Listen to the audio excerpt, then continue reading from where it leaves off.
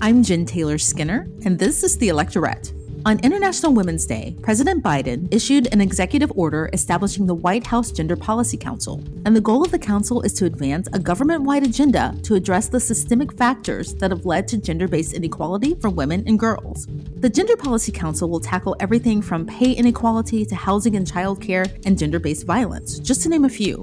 This is an historically large effort. And Jennifer Klein, the executive director and one of the co-chairs of the Gender Policy Council, joins me to walk through their goals and policy considerations, including several line items from the American Rescue Plan that will specifically help women recover from the economic effects of the pandemic.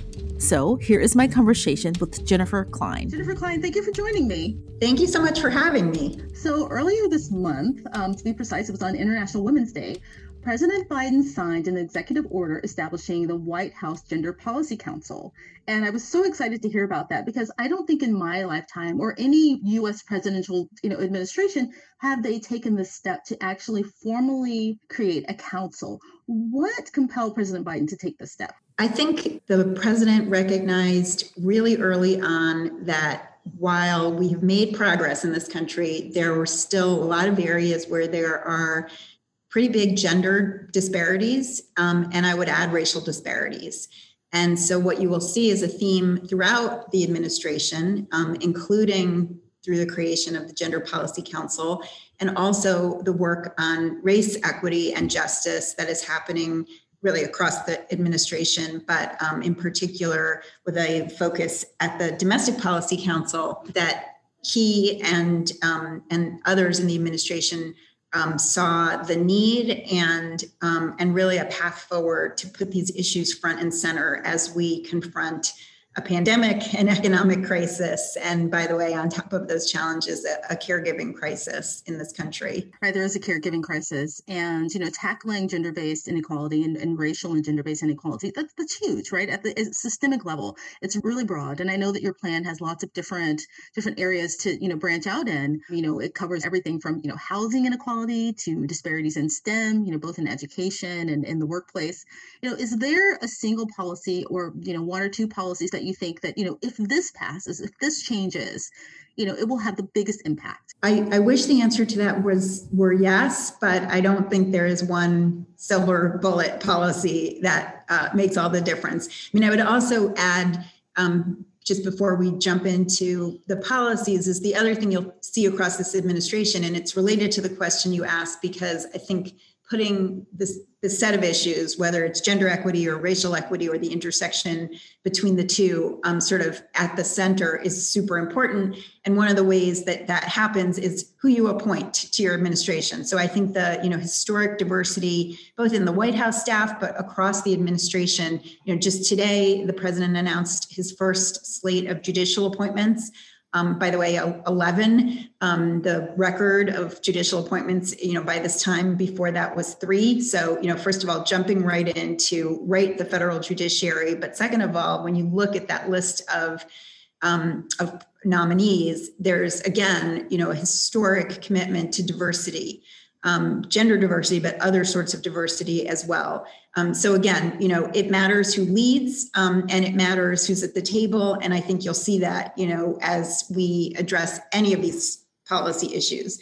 To get to your question, as I said, there's not really one policy. As I said, I wish there were, but there's not. But I think, but sort of putting a lens of gender equity on top of a lot of different policies is really important. So what are we facing right now in this country? As we were talking about earlier, we're facing a pandemic, we're facing an ensuing economic crisis, and on top of that, a caregiving crisis. And this pandemic has exacerbated barriers that have held back women, especially women of color, for decades. But what it has done is actually put the spotlight on this, the situation that so many have faced for so long. We're seeing women leaving the workforce, managing virtual schooling, additional caregiving responsibilities. None of that is new, but we are seeing it now in stark relief. And so in terms of priority, I think that it's not the silver bullet, but it is a set of issues and a set of policies that we need to take on right now to address these issues.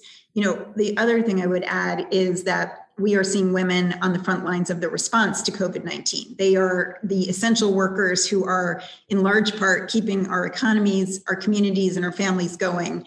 And again, that's not new. Women have been in all of these fields that we are now depending on, like healthcare, like childcare, grocery workers, and other food service workers for a very long time. Often, with less good working conditions, less adequate pay than others. And, again, just the pandemic has so magnified what women have experienced for decades, as I said, that it's just fair time to take on that set of issues. Right. Speaking of the pandemic, you don't know how many op-eds I've read and, data sets I've looked at, showing this really grim economic picture for women and girls, right? Specifically due to the pandemic. So this was a hard problem before the pandemic, and it's, even greater now. I think the number is something like 5.5 million women have lost jobs specifically due to the pandemic. What policies will help tackle the pandemic specific problems that women face? Yes, I'm so glad you pointed out the job losses that women have sustained, literally due in large part to the pandemic. There are millions fewer women working now than there were in February of 2020.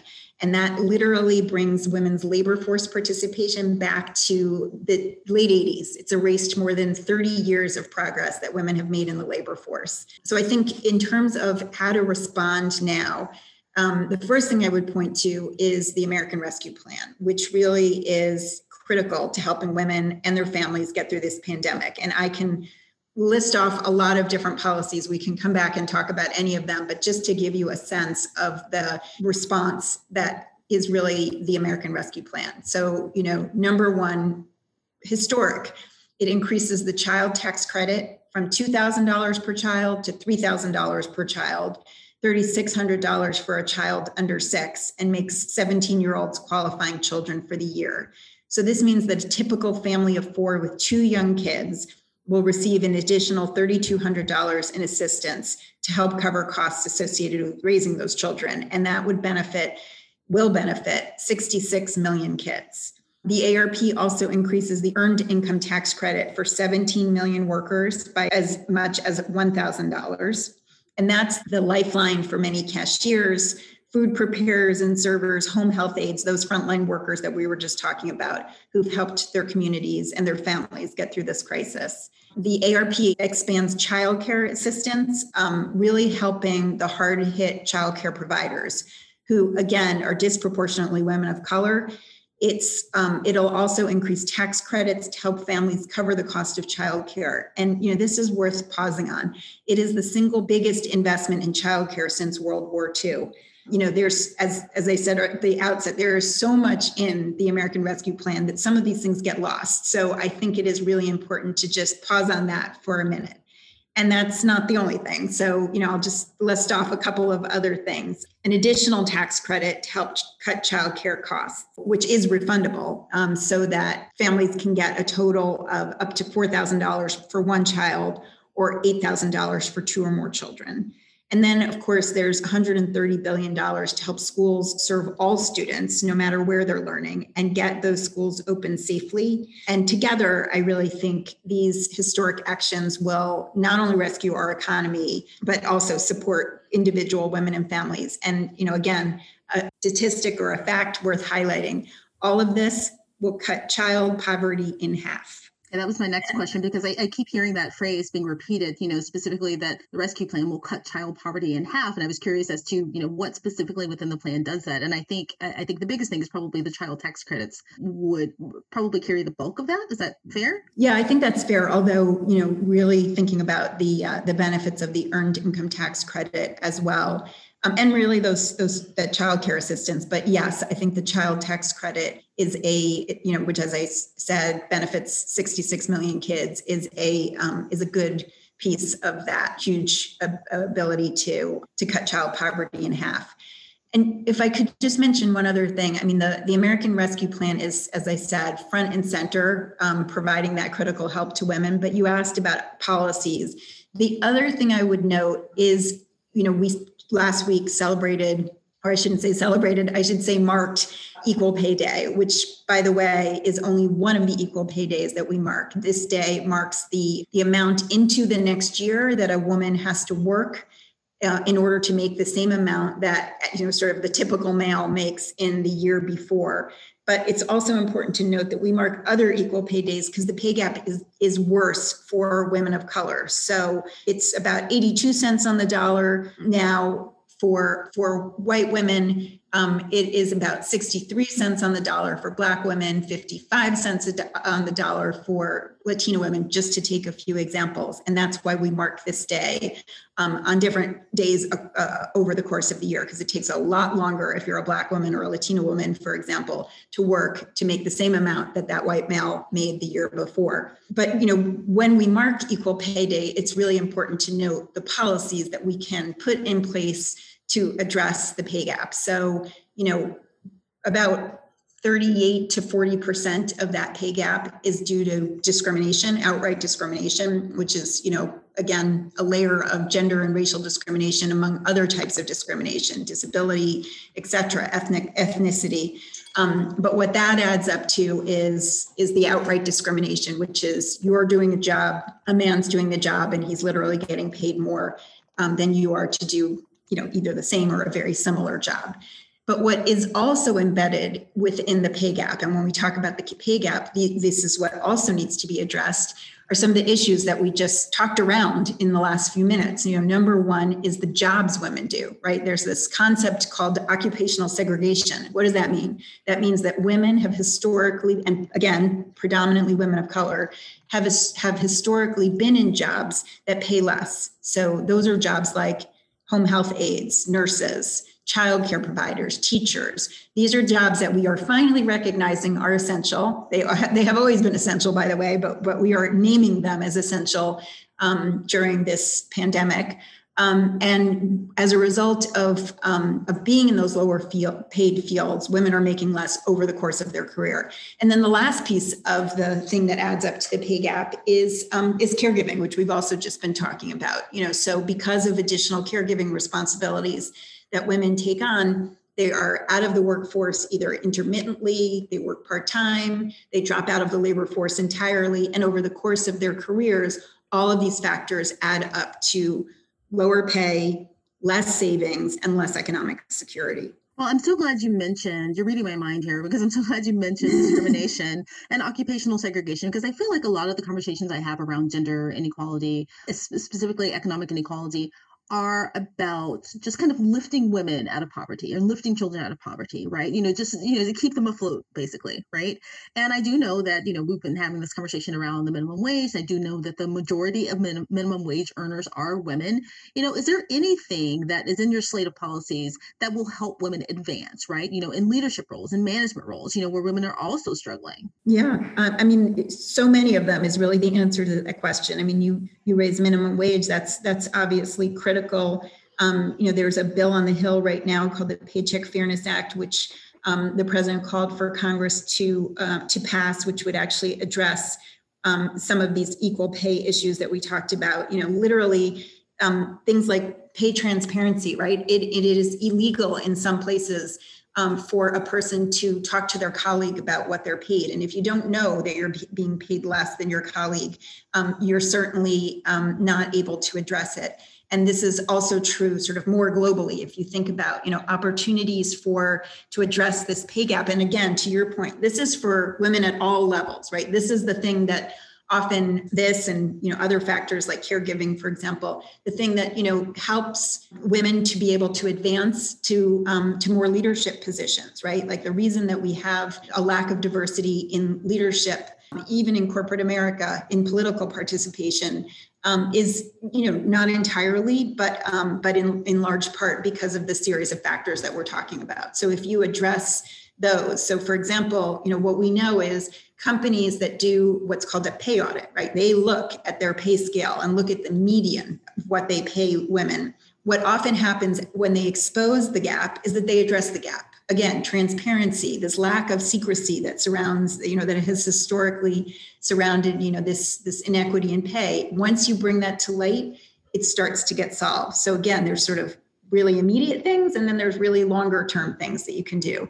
And again, the president during the campaign, he talked about the care economy. He talked about, the things that we need to put in place, things like childcare, things like paid family and medical leave, help for the caregiving workforce that will, again, be that long-term change that helps women be able to not only make an adequate living, but advance, to your point, in the workforce. Yeah, it's funny. I'm curious as to how or whether you have a plan to get around trusting companies to, act on good faith, right? I know that a lot of companies do these audits, and sometimes external audits are done, but that doesn't necessarily guarantee that private corporations will act on them. I know for myself, just to use a personal example, we had a policy within a company that I worked for years where you couldn't talk about your salary, right? And that had nothing to do, there's no government intervention. It was just a private internal policy, right? And I think that's how a lot of this, occupational segregation and discrimination and inequality stays in place, because there hasn't been any government oversight as to,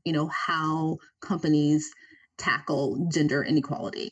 I think it's a combination. I mean, I mentioned the Paycheck Fairness Act, which would do exactly what you just talked about, which is require or prevent companies from retaliating against employees who do discuss their pay.